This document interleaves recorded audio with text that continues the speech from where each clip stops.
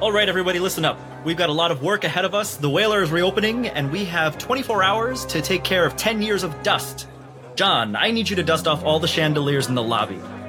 As we know, the ship is not leaving. Saturation's here early, people. There's far too many people coming that are going to be displaced by this.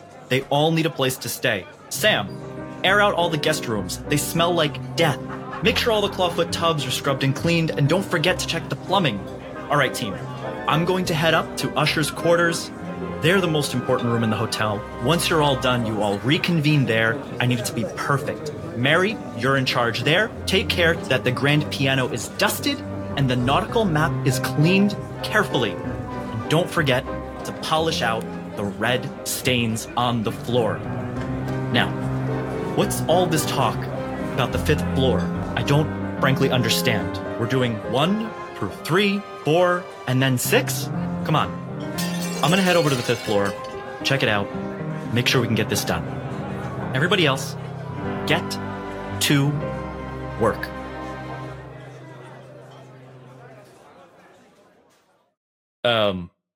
Esper, you awake? Yeah, I'm awake. Esper, we're gonna be docked in a few minutes here. You gotta pick up your possessions. We don't have time, we have somewhere to be. Chop chop, come on. Did you find that other doctor that I asked you about the other day? Dr. Neville something or other. You gotta see Dr. Faust first. Look, Esper, it's the rules. I'm here to escort you to that doctor, and whatever happens after that, it's up to him. Yeah. Alright.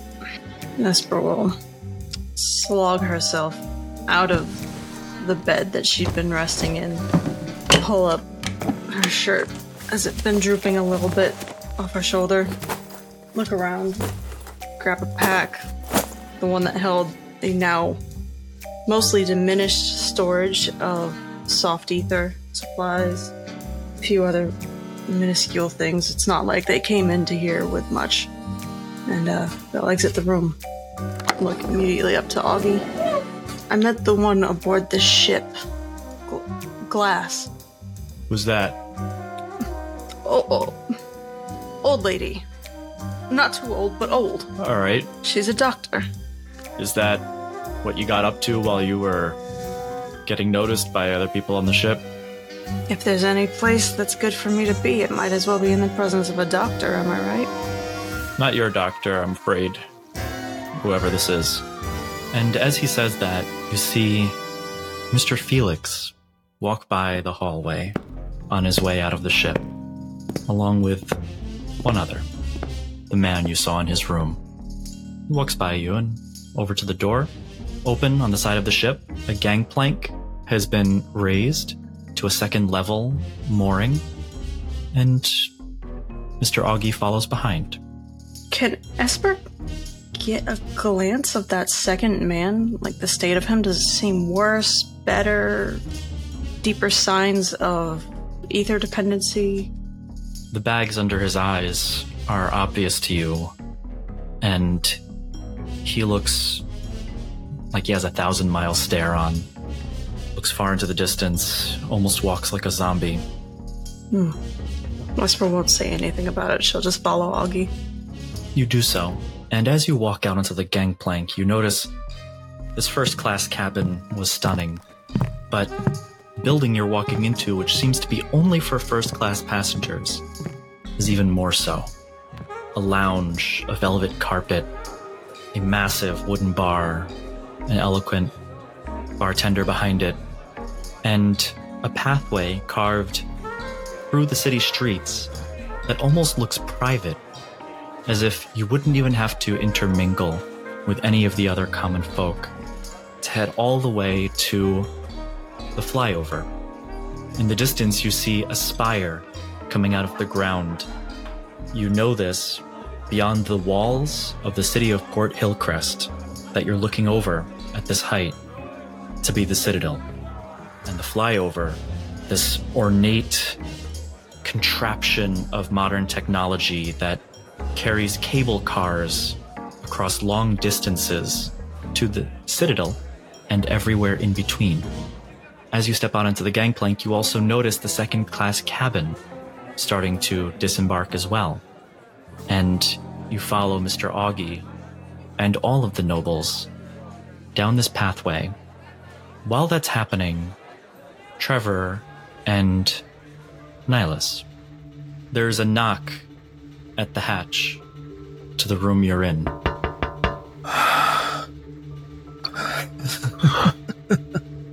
Visitors. At long last. I'll get it. He'll kind of groan and get up. Stretch out his back. Walk to the door. With a sigh, with a bit of a wince, before he goes and opens the door. Oh, hey Trev. You see your good old friend Ken, who you met very recently. He has a long grin on his face. Got yourself stuck? Would seem so. Yeah. A little stuck is a good word for it. Well, I'm here to collect. He steps back from the stairs, letting you come up from the hatch that you found yourself stuck in for 2 days. Alright. Now we can go. I'm on my way.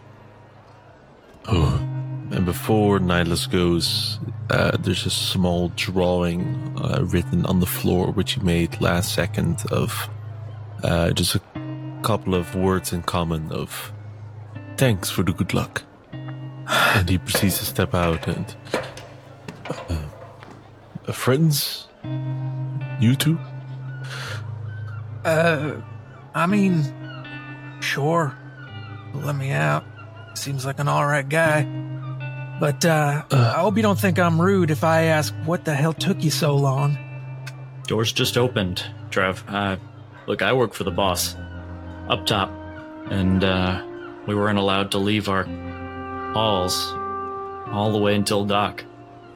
I'm sure they had their reasons. I ain't got the knowledge to question that, so I'm not gonna.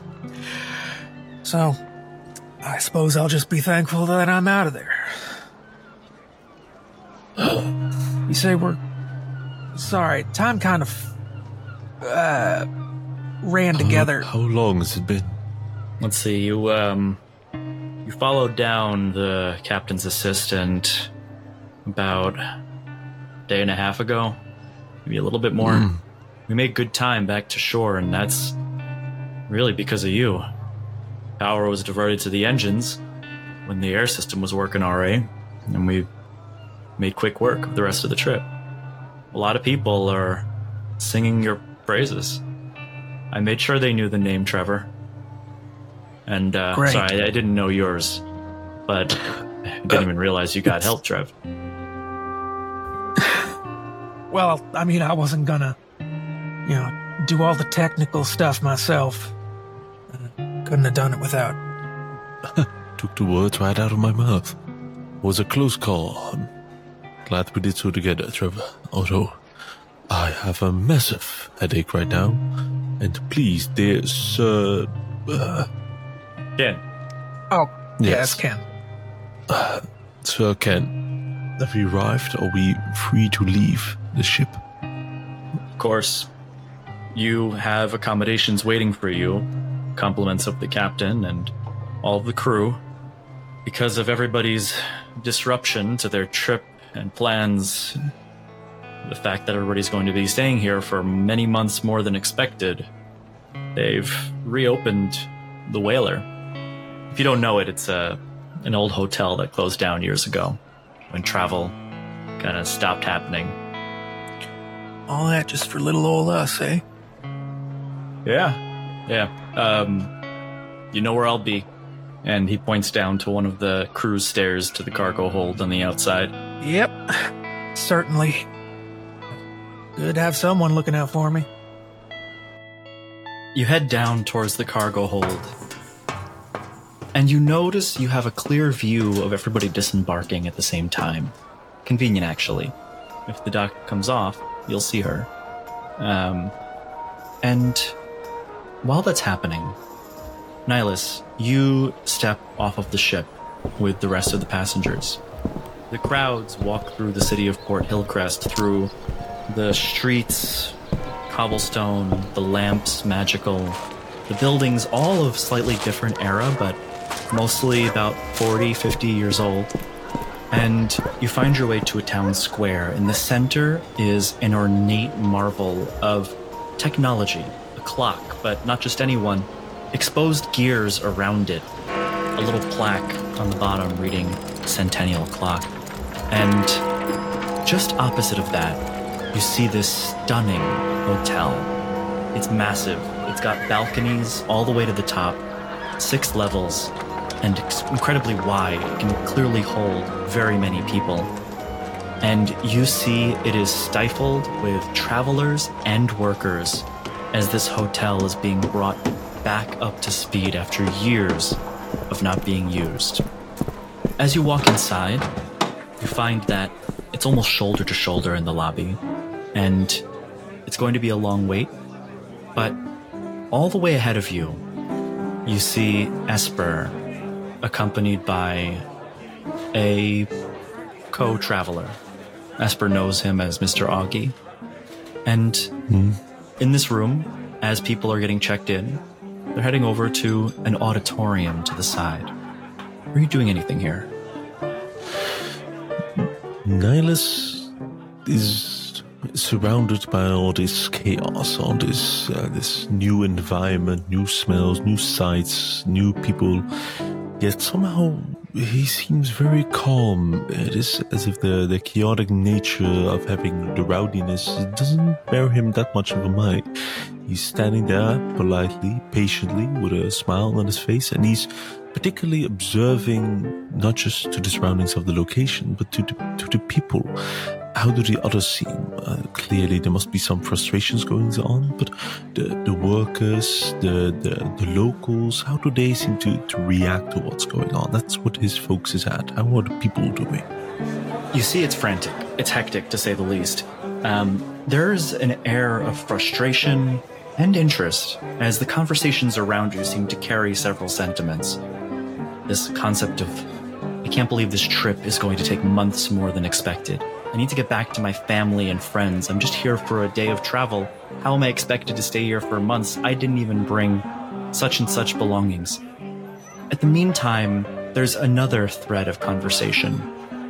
Can you believe they've opened up the Whaler Hotel?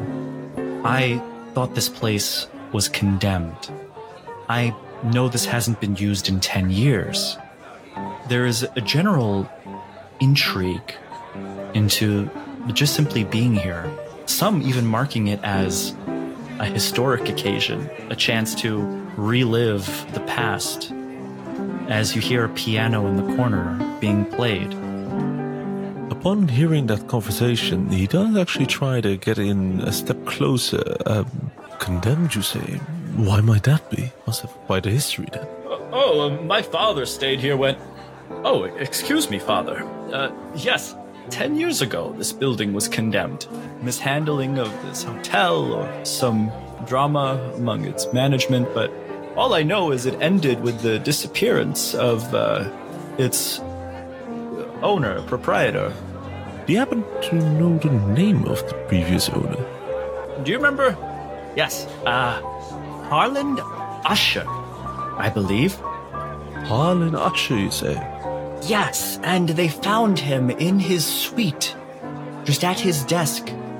He wasn't disappeared, I think he had frozen to death. Anyway, it's all stories. Of course. It does make for excellent background stories for the hotel itself, although terribly sorry for stepping into the conversation. It seemed quite intriguing. Well, maybe you can help with that, Father. I heard that the 5th floor is haunted, and none of the guests will be staying there. Maybe you can go perform an exorcism or something that you priestly men do. I will look into that. Thank you for that, sir. The name is Nihilus von Stonen. I'll be staying here for at least a little while.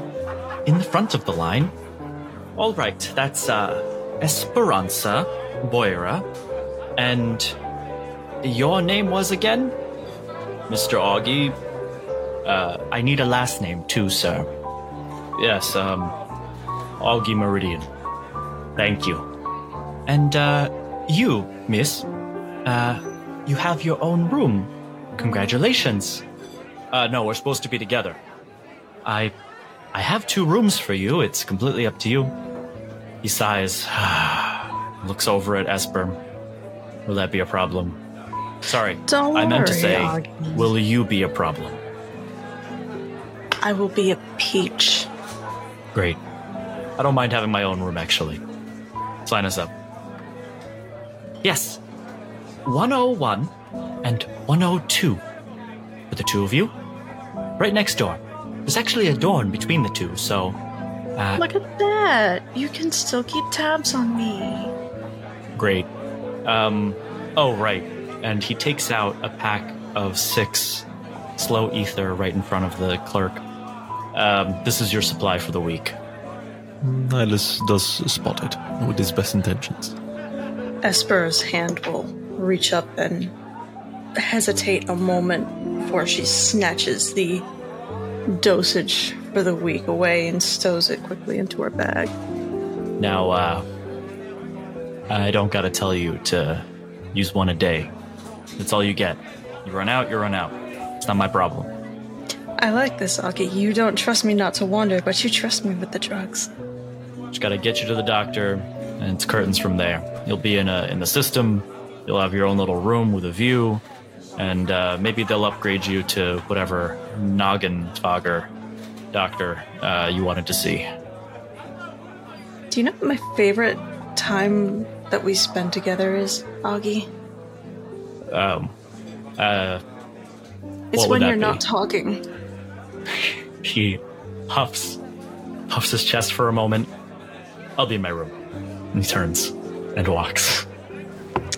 Esper's going to kind of spin on their heel. There's space now. They just got off of a ship. They seem content to kind of begin to wander and meander a little bit throughout the lobby. And as you do so, at the bottom of the ship, as you look up, your eyes meet with Dr. Glass, who looks down at the water below, where you see her luggage floating. Oh, hey, you found it. Shit. You want me to go get it? Yes, Trevor. Go jump in the sea. No, leave it. Oh, Lords, I hope you weren't about to just go jump in the sea because I said so. I mean, no, I wouldn't do that. Let's stick with that answer. No, it's all ruined, and I don't think there's anything that special in there to begin with. Which makes this the first curious thing we've encountered, isn't it? Yes? Could you tell me, by any chance, how long was I unconscious? Should I be dead? Wait, what? You was unconscious? I see you didn't miss me. I think we might have missed a step somewhere. No, I was locked in a hole for like a day and a half. So I think I missed a couple things. Am I going to have to hire you a bodyguard, Trevor? I mean, I don't know about that, but We'll talk about such things later. I need to find some place to stay and some place to order some clothing, and I need to figure out how to get down off of this blasted boat. And she disappears from your view. amen to that. Sure. When you say disappeared, that just leave? In a normal or- human way, that she walks away and goes inside to get outside. All right, sure. By the way, Wes, so speaking of which, did I get the benefits of a heavy rest, or just being unconscious locked in a room closet interfere with that? Oh, good thing you mentioned that. You should probably take a point of exhaustion. That sounds like a no to being to that. restful. All right. Take my bag, won't you? My doctor's tote. I have a horrific headache. Right. And I'll take your other arm and see if we can get me to the whaler. Sure. At your command. I got you. You make your way through the city streets to the whaler, getting in just as the crowds are starting to subside in the lobby. And you notice that there's an announcement. Please come to the auditorium, as everybody begins shuffling their way. And as you enter, you find in one corner Mr. Augie and Esper sitting at a table with several of the other attendees of the hotel. In another, a priestly man sitting at a table with a couple of empty chairs, a Nihilus von Stonen that you recognize. And standing at the head of the auditorium, a very, we'll put it as stern-looking woman. She looks like she tells people what to do for a living. Certainly looks the part. And she looks over the crowds, almost looking down on the room. And she begins, "All of you here today are here because you were displaced by the saturation, an unfortunate weather event that has caused you to regrettably enjoy our wonderful city for months to come.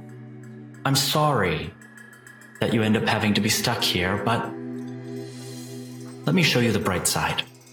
You're staying in a hotel that's 50 years old, dates back to the early days of this island, back when it was a gold rush for broom, material you'll recognize well. It's in many of your highly forged equipments. This hotel has housed several of the most notable people in history. And today, for the first time in 10 years, it houses you all. A very large crew has worked together to get it ready for you. But there are some rules. 1. Dinner is at 9 p.m. sharp. If you're early, you've missed it. It ends at 10 p.m. The halls are to be kept clean. I realize it's not like you're all standard travelers. Many of you might not want to be here. This is your home now, and so you'll treat it as such. And most importantly, you never enter the 5th floor. She looks down at everybody's faces as they look at her. I repeat, the 5th floor is closed. It's been closed for renovations for 30 years, and it will continue to be closed. Other than that, my name is Maggie. I'm your maitre d', and please enjoy your stay. And as she says that, waiters come out, bearing trays of charcuterie and drinks, almost like a orchestra of opulence. As an orchestra starts in the corner of the room. It's a good thing Trevor and Dr. Glass just got there and are standing in the back, because if Maggie had seen Isadora's eyes light up when she said, "Never enter the 5th floor," she would have been rightfully worried. Yeah, Trevor is just kind of like overwhelmed, like sensory overload by everything that's happening. Sort of kneels down a little bit to kind of whisper in her ear, just like, "I think they're trying a little too hard, don't you?" Yes, and good. It's about time someone tried too hard. Just kind of gives a shrug. Sure. But a point well taken. We should likely get out of here. I think we both want to not be conspicuous. Let's get... I suppose I have to get up 6 flights of stairs. Or 5, depending if they do the lobby as the 1st floor or lobby is lobby. I don't know. But Wow. I think we both need to be gonna out be of hard. sight for a bit. We can't be on the 5th floor, right? I mean, eventually we're going up. We're going to be on the 5th floor. If we're up on the penthouse. It's maybe maybe there's a door off the stairwell. You know what? That's smart. Yeah. Wesley, do lifts exist? Is there an elevator at the Whaler? As a matter of fact, there is an ornate brass decoration. Its hand-carved metals frame a massive door with a little clock on top that signifies each of the levels. Occasionally, you'll hear a ding from the lobby as it arrives on the first floor again to pick up another passenger. Oh, shit. This shiny box is making my eyes hurt. And into the elevator they go. You do so. You head into the elevator towards your room, and in the meantime, in the room, you see Augie, Esper, as he's already on his 4th cocktail. He swigs it down, looks over. All right, I'm gonna go to the room now, and you just don't get in. I was just gonna say, don't get in trouble, Esper. Maybe a nap will help. Mind my own, your business. Goodbye, Augie. He stands, pushing his chair out, swaying from side to side a little bit, and he stumbles away. I said, don't get in trouble. Turns around, almost making a fool of himself, pointing at you. No trouble. Esper just kind of like puts on one of those smiles. It's like kind of like the fuck you smile, but also doing nothing to necessarily bring attention about it. You look around the room and you see there's a little bit of a meet and greet cocktail situation. Nihilus is still at his table and is on the other side. You see as the maitre d' also sits politely on the edge of the stage, reading through some of her notes, being available, generally. Has Esper clocked Dr. Glass? She did, and you see her just walking out of the auditorium here as you notice her. At the point where Esper realizes that Dr. Glass is leaving the room, she's going to hop off of her chair and kind of weave her way through people quite rapidly to try and catch up. Dr. Glass, just as you're walking into this beautiful metal box, Esper runs in just behind you. Oh, You made it. there you are. Oh, hey. Hi, big man. You made it. Hey, little one. She's gonna do a quick. Is there like a lift attendant or anything? Oh, great question. He looks down at you with a little towel over his arm. What floor will it be for you fine travelers this evening? 6 for us, dear. 6, of course. Presses the button on the 6th floor, and the doors slowly begin to close until they shut, and the elevator begins running. When the elevator moves, Trevor's hands instinctively go to his sides, like, holy shit, I didn't expect that to happen.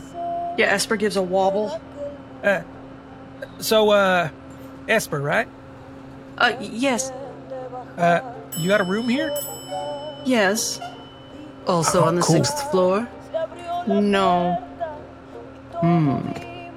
Yeah, I suppose that was kind of reserved for. We kind of got the special treatment because I got myself locked in a hole for a day. It locked you in a hole. I mean, it weren't no hole. There was like a door, and like but there was a hole in the room that we went into. Me and the preacher guy, Nihilus, had a little talk. I mean, it wasn't like I didn't have no company. Well, at least you had company when you were locked in a room. How'd that thing go with the sex pest, the guy tied up? You know, there's so much we have to discuss. And she looks at Esper and says, I'm not really one to shoot from the hip this way. Sorry, yeah, I'm speaking at a I'm speaking out of turn. I didn't... Your floor. I'm sorry. As the doors open. We went up? Yes, you have arrived. The 6th floor for our noble habitants. As you enter the room, you see it's ornate. The floors are tile, each one alternating with a golden color. There's statues and a fountain in the center that spew a little water from its mouth into the basin. There's 2 massive doors, probably 10 feet tall each, that lead into 2 separate rooms that are equally well equipped with running water, with each a private bathroom, and for yours, Dr. Glass, clothing. All fairly expensive looking. Well, lovely. I just wonder who arranged it. But I am going to change immediately. Give me a moment, Trevor. You hear the cane clack faster than you've ever heard it clack as she goes into her room and slams the door shut and gets into some clean clothes. I might take a look around too. I don't know if they got clothes for me.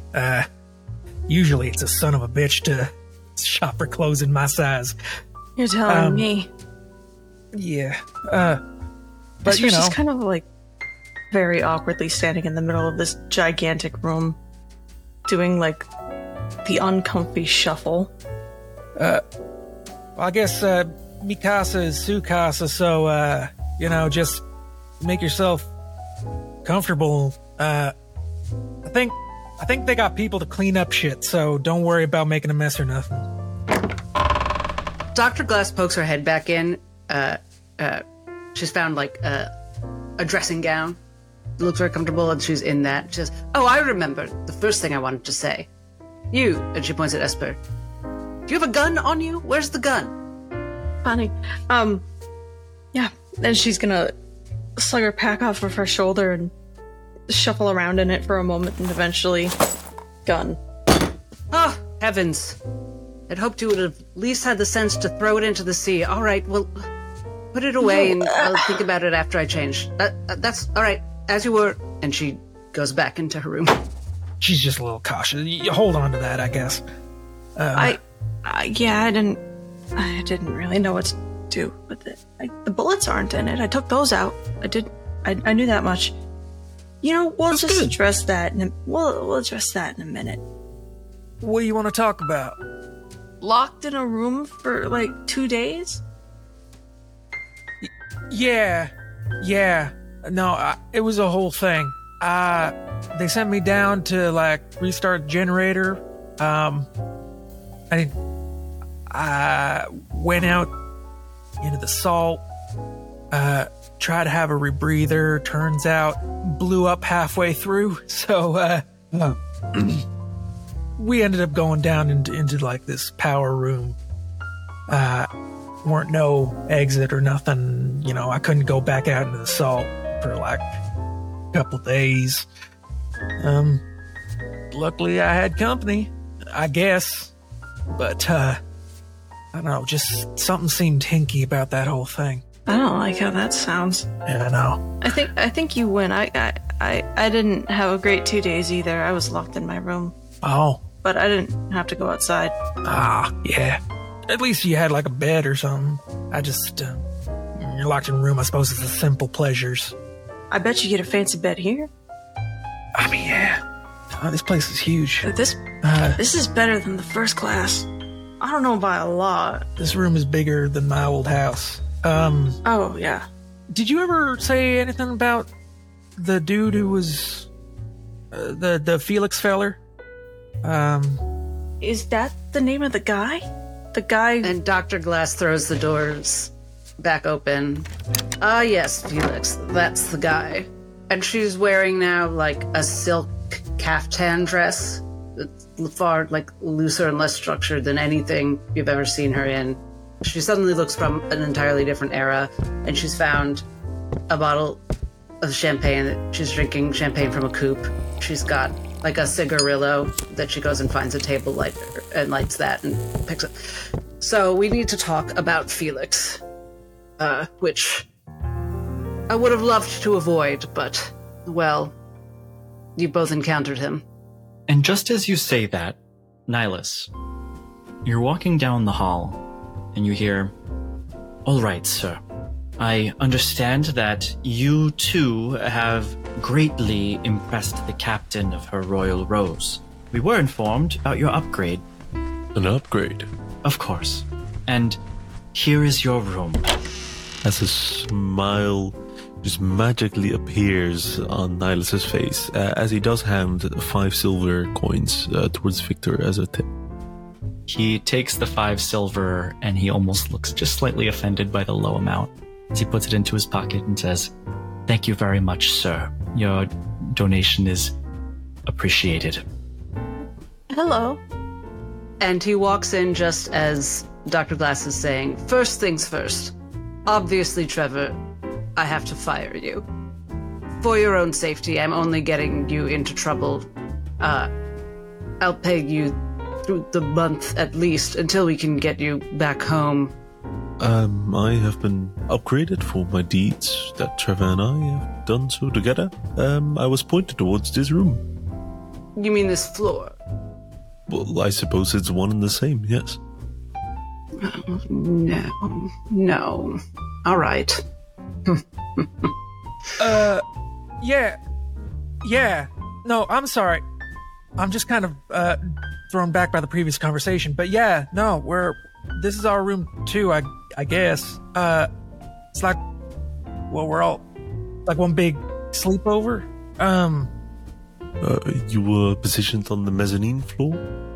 What's a I heard correctly? mezzanine? Oh, it's the middle floor between the... Why the fuck don't you just say middle then? I do apologize. The middle floor. I think I'm on, I don't know, wherever 101 and 102 are. Right. I need more champagne. Who wants champagne? Not for me right now. I'm filled up with carbonated aqua for the moment, but thank you. Your conversation's interrupted with a hammering down below, in the floor below you, and it seems to continue. Dr. Glass perks up. Hush, everyone. That's noise from the mysterious 5th floor that they've been renovating for 30 years. Wait, I have an idea. And she hurries to her bag and gets out her echo light and pops it out and turns it on to try to better hear what's going on below. She says to the others, "I feel horrible. My head is already pounding and the hammer's not helping, so do me all a favor and lend me your ears and let's all try and see if we hear anything interesting, shall we?" Oh, you just said I was fired. I said I'm going to fire you. Okay, cool. And he's gonna get down on the floor. You said we're buddies. Yeah, I kind of. I mean, I know you think I'm some kind of monster, but I hope you can at least listen to the hammering for me. Nah, you're not a monster. You're just a little, Yeah, I'll just do the thing. Get down. Although it is quite fun to listen to hammering, I would like to unpack first. And explore a bit of the city, actually, in fact. All right. Don't ask me for any favors, then. And Dr. Glass tries to see if she can hear anything interesting through the echo light. Roll perception with advantage. But disadvantage because I have a level of exhaustion, so it's flat. Trevor also has his, basically has gone down supine, is just like keeping his ear, whether or not that counts as assistance or his own check. And that's a nat 1. Trevor, you can also roll. For a 6. Yeah, this seems like a kind of a group activity sort of thing, so Esper, she got down as well. That's a 1 from Trevor as well. Oh my gosh, look at you all go. Should Trevor roll with advantage? Here we go. Or... Esper? You should be rolling with advantage, yes. Everybody who's near the echo light. That's an 8. Okay. I'm the only one proficient in perception. And a big ol' 7. Okay. Hammering is loud. Hammering drowns stuff out. You hear a hammering in the floor below, and it's pronounced. It doesn't stop, but you notice something else. The hammering continues and continues. It's as if the same spot even is being hammered. And then you hear a fleshy sound, like a slicing. What was that? It's strange. If you've been to a butchery, you hear chopping. But this feels like a carving, like a knife slowly pulling its way through meat. There is a story of emotions going across Esper's face, mostly done by the eyebrows as this sound pops up.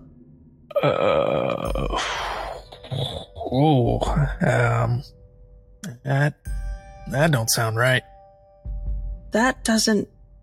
Like, I don't know many things, but I know that that's not a normal sound that comes with construction. Dr. Glass switches off the echo light.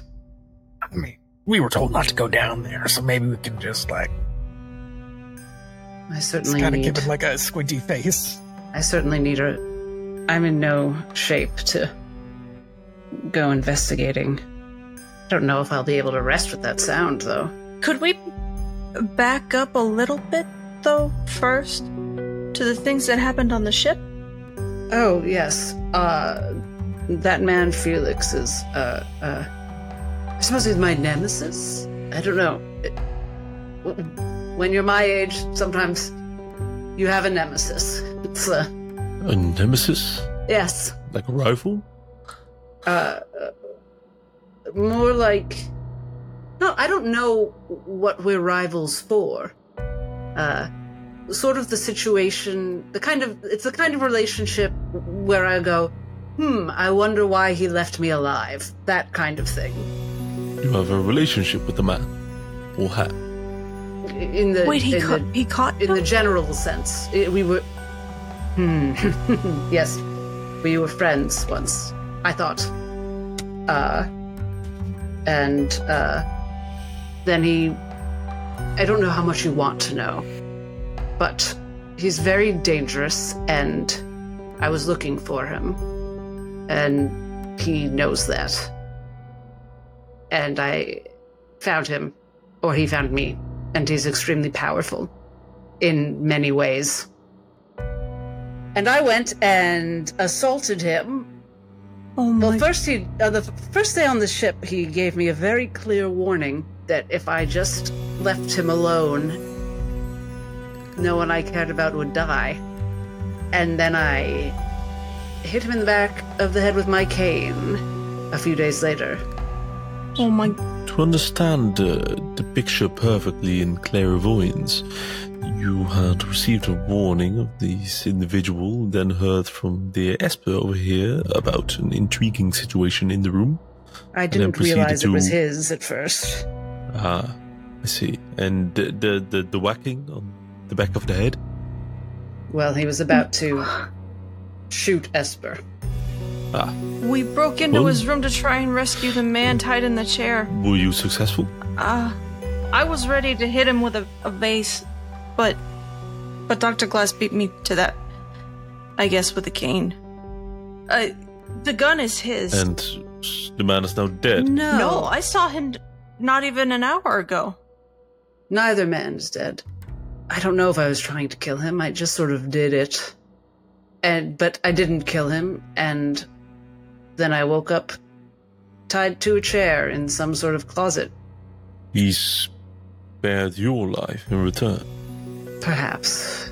Well, maybe he's just trying to send a message. You know? Maybe he wants you alive for some reason. Or maybe he's just toying with you. It's like a power play. There are all sorts of possibilities, and he could have killed me when he gave me this charming limp. And she trails off, but she doesn't say aloud as she's thinking of because she doesn't want to explain what he did to her before she lost consciousness. But she remembers what he showed her about Abelard Cook's death. And she just remembers she only saw what Felix said, but it's clear that Abelard said something to Felix about her in his mind. That Felix said, Dr. Glass, and she wonders if that's something to do with it. And that disturbs her. She's privately wondering, why would Abelard, fighting for his life, mention her to Felix? And what is Felix up to? First things first, do you, both of you, I suppose either three of you in this case, feel safe at the moment for your lives? Do you still feel in danger? No. Oh, what a question. I'm trying to explain that you're all in terrible danger from being near me. And he specifically threatened people I care about. And he told me, Trevor, he laughed at the notion of you being able to protect me from him. And I think you all want to be not associated with me, is what I'm trying to suggest. And I will do what I can to help you all, even you, Nihilus, get where you need to be so that you can be safe. But I don't know how I can be safe right now. That's something that I need to work on and figure out. But I don't think any of you can help. And so your reaction is to fire your bodyguard? Yeah, I'm gonna step in a little bit here, if it's all right with everyone else. I don't quite understand, this might be some higher thinking thing that I'm just not privy to. But I don't understand why, in order to make yourself safe, one of the steps is to get rid of me? It's to make you safe. One of the steps is to get rid of you. So, let me get what I'm thinking out. If that was to happen, something tells me that ain't none of us safe. And us getting out of this room ain't gonna change that. Now, there ain't no way that we can make ourselves safe, but there might be a way that we can make ourselves safer. And that's with numbers. This man, he was talking about how I can't protect you, but he had to take the time to isolate you, to get me out of the picture. Now, I'm not saying that I'm anything special, or that this guy is pushover. Certainly not. You're usually stone cold, and if this guy's got you shaken, then I got reason to be concerned. But I was brought in here for one reason, and that was to watch over you. I knew that, bodyguarding ain't no desk job. It ain't no cakewalk. I know there's danger part of this. So, I don't know.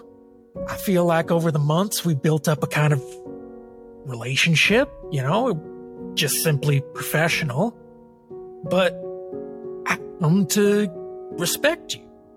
So, if that's going to happen, maybe a little bit of respect back, Maybe I can't take this guy, but I'm probably going to try, because you still need protecting, and I'm still your protector. By heavens divine, Trevor here is speaking clear crystal daylight. And if anything, from what I've discovered in our past few days, he is one that speaks true from the heart. Who would I be to leave one in peril behind? I too shall offer my services, although I might not have the same skills or something as of Trevor. It would not be me to leave a situation like this in dangerous hands or faith decided by another. Strength in numbers. I don't really feel like I belong in this conversation very much, but also I was there, I saw him, and it didn't feel good. That's why I ran, and I'm sorry that I ran. I told you to run. But that's the right thing. I need you, kind of. You're my best ticket to get anything done. I'm not kicking anyone out right now. That's not what I'm saying. I'm offering my services to get you what you need. I think, though, that what they're trying to get at, and I just sort of jumped on the bandwagon for, is that they understand that you're in danger, and I guess we're all sort of telling you that we're also going to be here for you. Man, I just wanted to save some guy from being tied in a chair a few days ago. Wes, is it okay if I ask everyone to roll persuasion? Sure. Everybody please roll a persuasion check. Okay. 13. And Trevor has advantage, I would say. Oh. Go, Trevor. Because we actually know each other. That's a 13. 7. She smiles at Trevor and pats him on the elbow, and she sits down. And she says, "Aren't you all lovely? Trevor, do you remember how, do you remember when I shared a skill of mine with you for the first time the other day? How, well, disgusted and angry you were?" I don't recall being upset. I recall being upfront and blunt. I bring it up not to... I just want you to imagine that Felix is like that, but 100 times more. And that what... I don't know exactly what he is. I know that I hid what I am, even from myself, for 45 years, because it is a bit scary, and Felix is terrifying, and after Esper ran away, he invaded my mind and showed me horrible things, and I don't think he's as human as I am. Then she kind of purses her lips, like, there, I said it, and specifically does not look at Nihilus, and maybe glances at Esper, but then straight back to Trevor. Well, all right. Understand. Well, that's what you think. I suppose that settles it. I'm absolutely not leaving your side. I think she wipes her eye a little and she wipes her eye very quickly and she nods. Dr. Class. Yes, your holiness. Doesn't have to be that quite formal, but if I might suggest the topic of conversation, why are you here on Crow's Perch? Probably no point in beating around that particular bush. I must have mentioned at some point that I have a guest lecturer appointment at Blackthorn University. It's very true. I'm researching void magic, and they have the finest resources that we know of there. There is, you won't be shocked to learn at this point, more to it than that. And I was already working on coming here. There are other places past the wall that I'm hoping I can visit, but it's so foolish. And then I found out that Felix would be here for some sort of going away party, and I moved the trip up a bit early. The semester doesn't even start for a little bit. I hurried here to catch him because I hadn't been able to find him for almost a year. And that's on top of the fool things that there are people like me on this island, being held on this island, and I want to find them. I see. I think that's everything. But then the good thing is you're not particularly pressed for time, meaning safety comes as a priority. If I heard correctly, you came to Crow's Perch together with your handler for the specific doctor? Dr. Nettle Pettyfogger? Something like that. Pettyfogger. Yeah. But I... Ever since we boarded the Rose, I think I made a mistake. How so? If you don't mind me asking, that is, dear.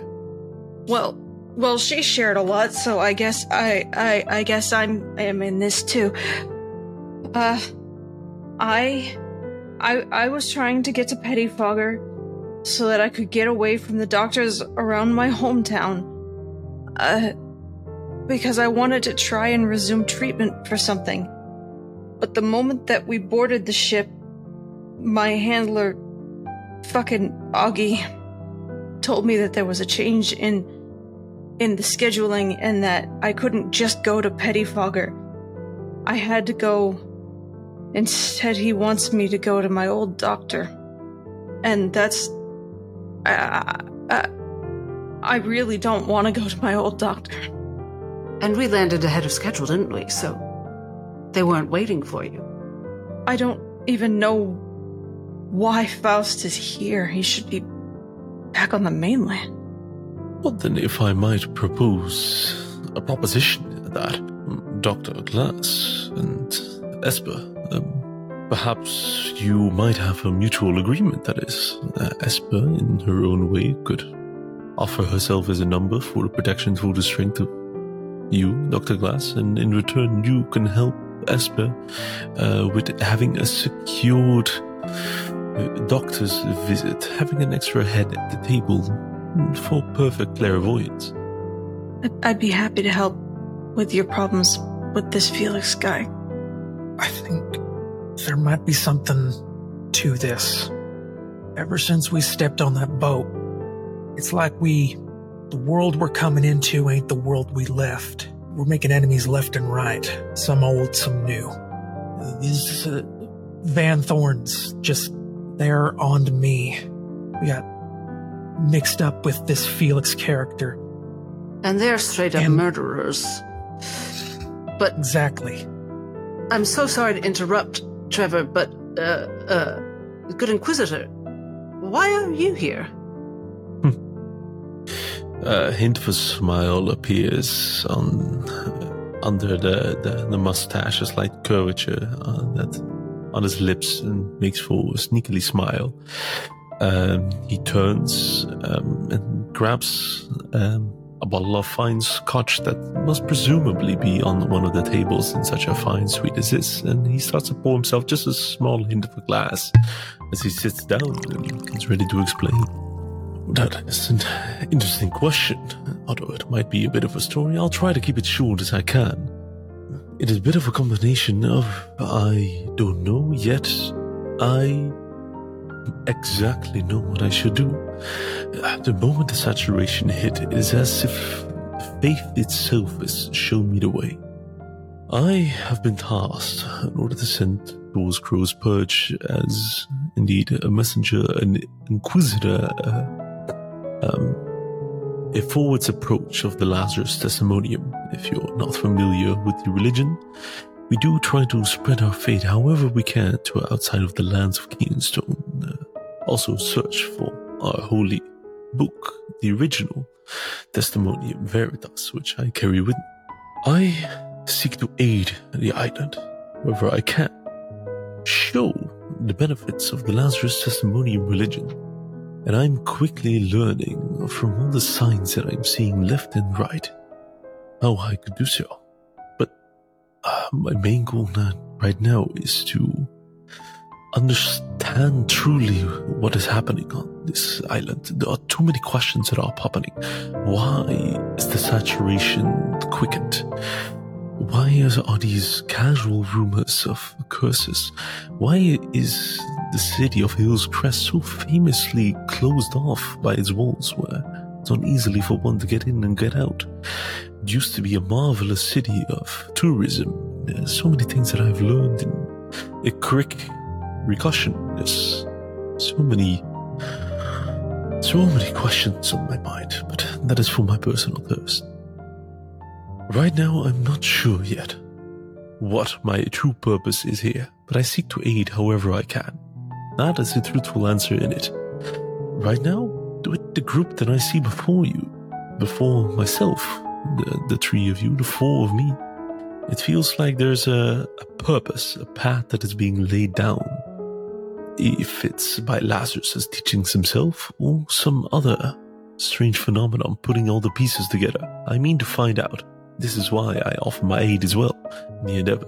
And he takes a sip of his glass, his scotch. I think that there is a danger going on, something creepily happening. And I want to put a stop to it before it's too late. This is just my intuition talking. But please, don't take me too seriously. Sometimes I ramble about. Yeah. Sure, same. But... Doc, I known you for a bit, you know. We've been working together for a few months now. You're so smart. Smarter than I can ever, like, even hope to be. Like, you say things, and, like, I know there's, like, it's like a painter, you know, making a big old work of art. Well, those are very astute observations, Trevor, so don't put yourself down. Yeah, but you see, now we're in a spot where words are kind of not doing it. You know what I mean?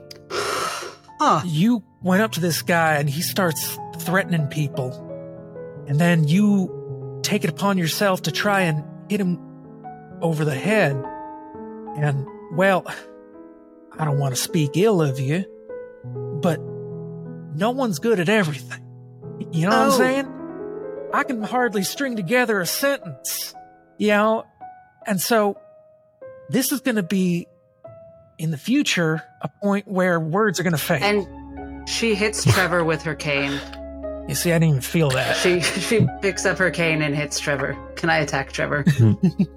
That's a free action unless you're trying to actually do damage. I mean, I would like him to feel the pain as though I did damage. I'm trying to show him that it's a special cane and that it's not just what a woman with a strength of 4 swinging a regular cane would feel like. Go ahead and roll damage. I presume Trevor would not contest it. Would that be accurate? He would contest it. Yeah, should I roll to hit? Then go ahead and roll to hit. Yeah. I would say with advantage because it's a surprise. It doesn't matter. 23. Yeah, it'll hit. And that's a 10 to hit, and I'm so tempted to use my last bardic to add Psychic Blade. This is a weird lesson you're teaching. As you smack Trevor, he takes, let's see, how much was it? 10 hit points? It's kind of a lot for where we are. He drops to his knee. Well, I guess we don't have to worry about Felix if we're going to beat up each other. Oh my goodness. What is the meaning of this? Trevor, I'm so... Oh, goodness, I am a monster. I'm so... You're fine. I'm fine. Well, here, let me be an actual doctor instead of whatever I am. And she grabs the healer's kit and patches him up. You're unfired, and I'm giving you a raise. And that guy didn't take anything from that, huh? He was very angry, and he almost tore my mind apart. So if you want to... maybe we shouldn't get into... I had a point I was going to make, but I think I lost my train of thought. You were saying we can't all be good at everything, and I took that to mean it was a damn fool thing for me to go around hitting anyone. You turned it into an argument you had to win, right? Well, that's usually what happens. I'm not really used to having anyone... Felix isn't the first friend who's turned against me. I'm not really used to... I'm used to having to prove myself the hard way, I suppose. To being underestimated. Right. Perhaps we should take a breather, step out of the room, is what I might suggest. Not sure about you, but I don't plan to stay cooped up in the hotel room. I mean, as long as Augie keeps going with his drinks, I'm free as can be. I think I'm gonna take 5. Are you alright? I'm good. I just I haven't changed or anything, so I'm gonna take a bath and get changed, and you can go do your thing. If you do let her use the healer's kit on you, it's 5 HP back. I'll take that. He understands the regret. Nihilus is getting ready to step out of the hotel room. I think Esper will go with him.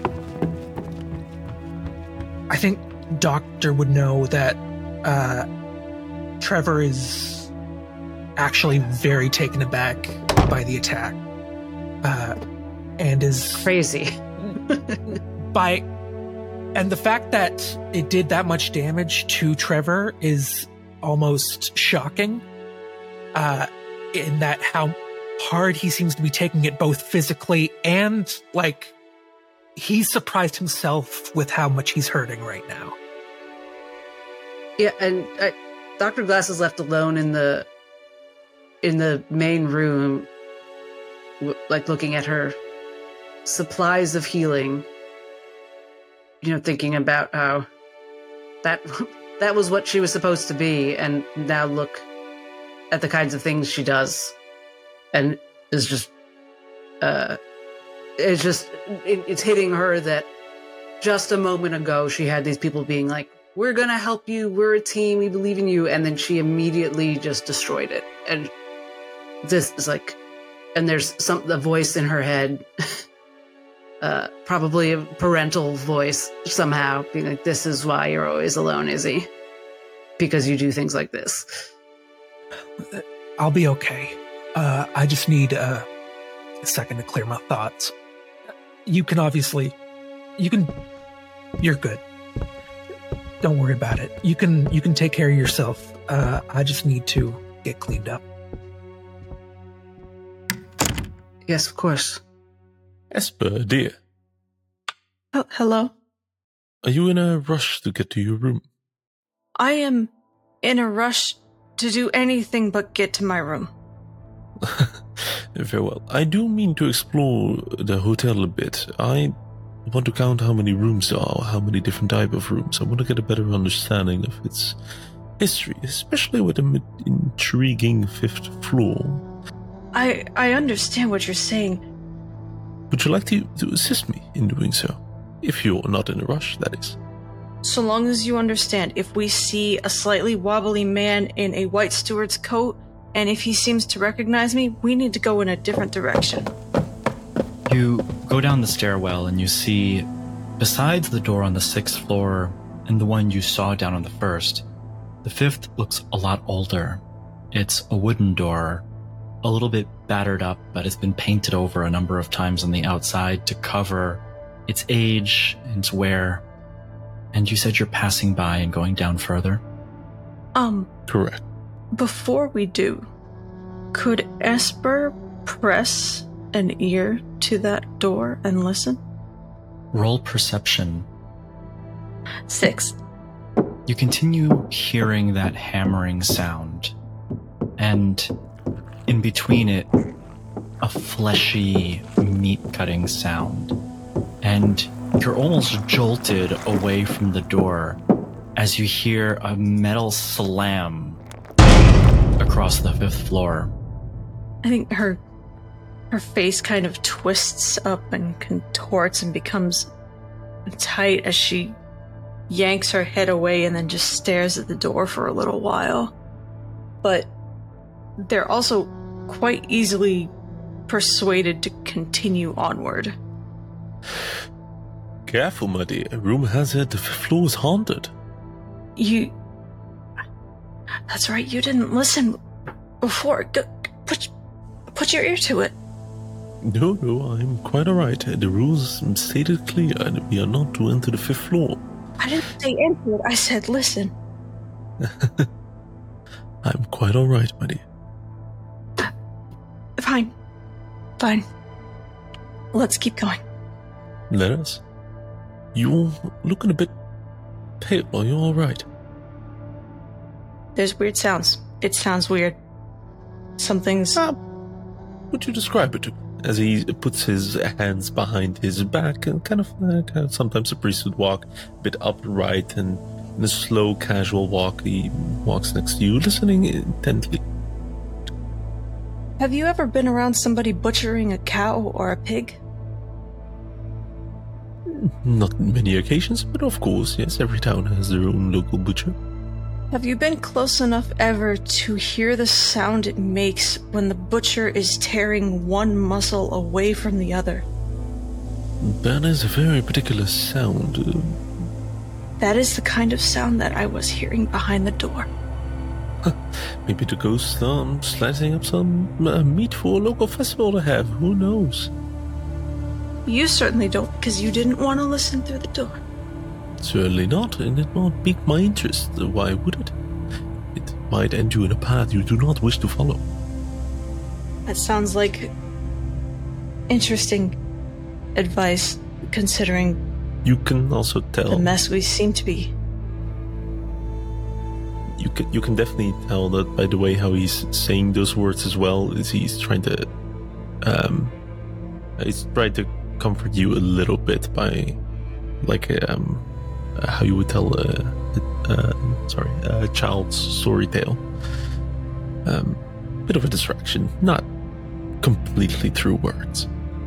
It also seems to have sunk into Esper. Not at all.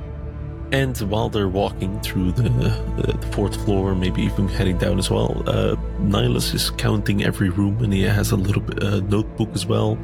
He's trying to see if he can even notice differences on the floors, differences on the lobby. Is there more traction, more busyness on some floors than others? He really wants to get a good feeling of the hotel as well. Like you mentioned, trying to put all the pieces together before being able to see the big picture. Roll a general investigation check as you go through the hotel. For a total of 18. We'll come back to that. Trevor. Very well. You go into your room to freshen up, and you walk in front of the mirror. You see that little bruise that you just got. He just catches himself in the mirror. Brings his hand up to his face. There's a slight little tremble there. He's kind of trying to justify to himself what just happened there. Hit like that shouldn't have hurt him as much as it did. He just clenches his fist and realizes that he's in a place that is much too fancy to lash out in without it being noticed. He just kind of wipes his face a little bit. Just kind of give a little tug on his shirt. Whatever. He just feels useless right now. Looks at himself in the mirror with a scowl. The fuck happened? As you look in the mirror, you notice something strange. There's a blemish, a little black spot on the inside of your chin. Wasn't there yesterday. You kind of seeing that. Is it a familiar blemish? Is it indicative of other marks? You've seen moles, you've seen freckles, but this almost looks like somebody took a blot of ink and dabbed it on your face. It doesn't rub off, but it's very dark, like pitch black. He just slowly kind of getting a little closer to the mirror, just brings his hand up to his chin, just sort of like draws his hand, rubbing his chin, rubbing the spot. It just looks kind of puzzled at first. As you rub the spot, you notice it spreads. along with your finger. Kind of backs up. He's going to look around, make sure the door is closed. He's going to throw off his coat, throw it onto the bed. And now he's just wearing a plain white tank top.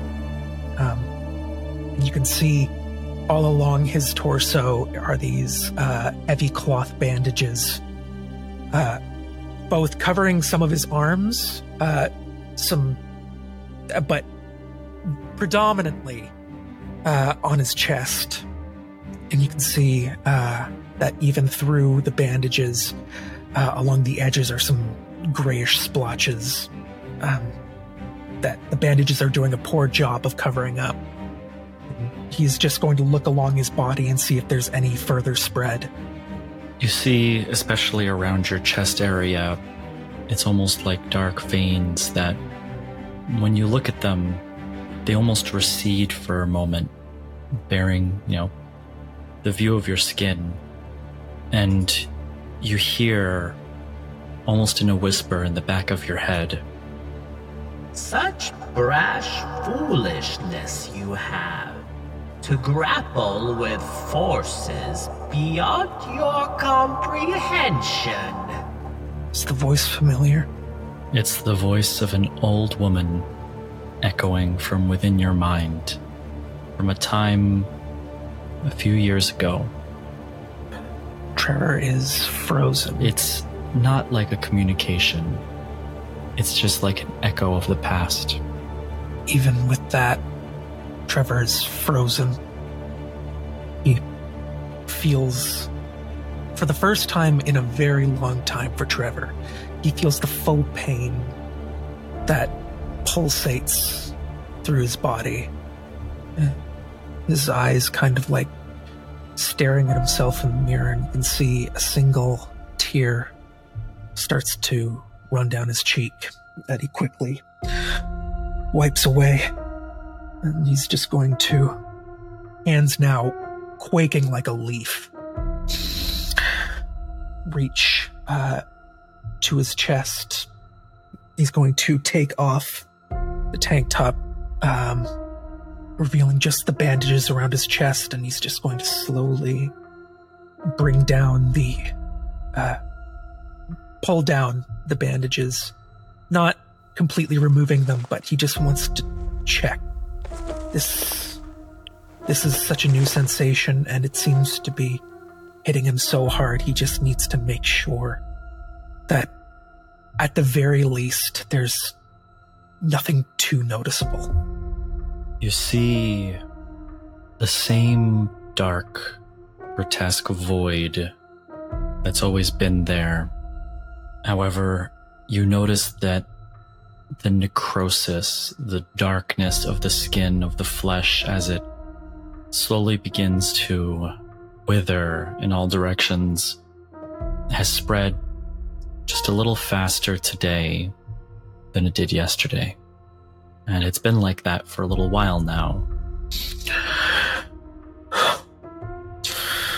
Just as soon as he sees it, he pulls the bandages back up, reaches into his backpack, pulls out more bandages. He's just going to very slowly see whatever marks. He's not going to cover his face. That would be too conspicuous. He'll let that be visible. But he's going to, whatever blotches he can find, he's going to cover with bandages. Just heavy breathing. Pull back on his shirt. Pull back on his jacket to cover up his arms. I'll ask, since when Esperanza and Nihilus went down to check out the 5th floor, they heard that big heavy metal slam. Would that reverberate through the 6th floor as well? It does, and I would say maybe just at this point is where you would hear it. A slam that reverberates through nearly the entire building. He brings up, he reaches for another bandage, and he's just going to kind of wipe his eyes. He realizes, with the sudden recollection of bad memories, that he's just been crying. He just wipes his face, takes a deep breath, and with the rest of the bandages, he's going to start wrapping up his fists and just give a quick test on his hands, just punching his fists. I ain't dead yet. Let's go. And he's gonna give himself a quick smack in the face, stand up, and leave the room to go to the elevator and head to the 5th floor. As you step out, Nihilus, you've walked a good amount of these halls. The 4th floor, the 3rd floor, the 2nd floor, the 1st floor. You can tell it's been frantically put back together. The construction, the cleaning, the repairs, all still ongoing. There's staff that continue to paint the walls even in places. This was put together quickly, and although they've done a masterful job, it still shows that it's being worked on. As you get down to the 1st floor, you find an office, a meeting room, as is typical in buildings of this type of stature. And as you walk by, you recognize the voice of Maggie, and she seems to be addressing the room. Esper, you're there as well, and you can also hear this. And through the door you hear, "Okay, B, Smythe, Lillian. That's 3. Now, I'm also looking for Sam, who's not here, Emily, John, I see you. Where are the other 2? John speaks up. They did as you asked. Maggie, they went to clean out the 5th floor for the guests. The 5th floor. Everybody's always talking about the 5th floor. Go get them. I don't think I would want to do that, Maggie. I'll go myself if I have to. Is anybody else going to join me? B? No, ma'am. Roland? Look, I know what that place is rumored to be like. Cowards. All of you. I'm gonna go myself and get them. The rest of you, you're going to stay here until they return. And you hear her, in a huff, stomp and walk to the edge of the door. I think at this point, Esper is going to grab Nihilus's, the forearm area of whatever shirt he's wearing, and she's going to yank him to try and suggest that they walk forward. They leave that door.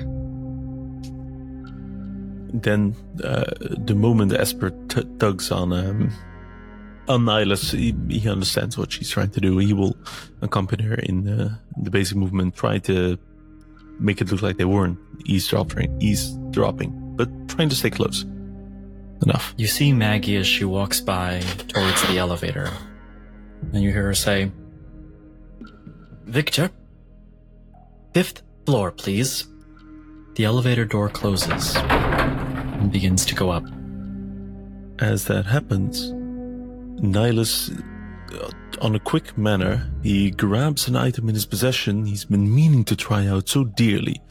He grabs his Vox brass communicator, his mechanical, cylindrical, expensive device, and he will twist and turn to make the device function, and he will speak into the words, and while he does so, his mind focuses on the room on the 6th floor, the 610, trying to reach, if possible, both Dr. Glass and Trevor, and speak into a message.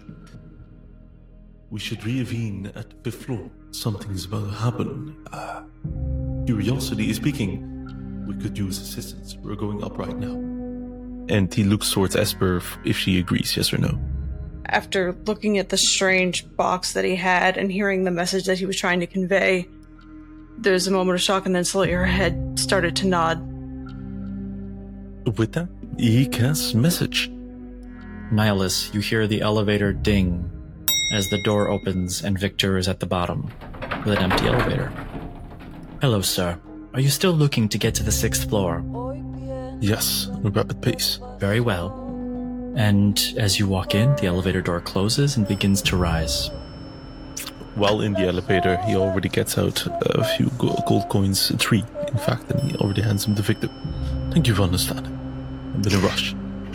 And your message had said you were going to 5 and that we should meet you there, right? Correct. You able to respond? Glass realizes she can respond. It says, I said not tonight. I can't. This is madness. You people don't listen to me about danger. I mean, it is quiet there now. I'm listening, so it will maybe be the best time. And then I don't know if Trevor walks into the room and she gets interrupted. I would say, Trevor, you could make it up to the room. Did Trevor get a message as well? I can't remember. Yes. Oh, fun for Trevor. You would have gotten a response then. Heard the bang.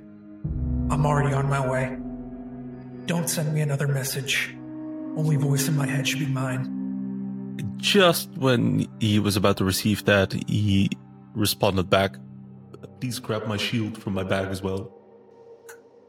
Turns around and starts rooting through Nihilus's bag. You see Dr. Glass on the couch where you left her, looking at you. You're not going, are you, Trevor? This is... Well, there's very few things I'm good at, Doctor. This is something I'm good at. He's just rooting through the bag. You know why I should really fire you, Trevor? Because I care what happens to you. And that never turns out well.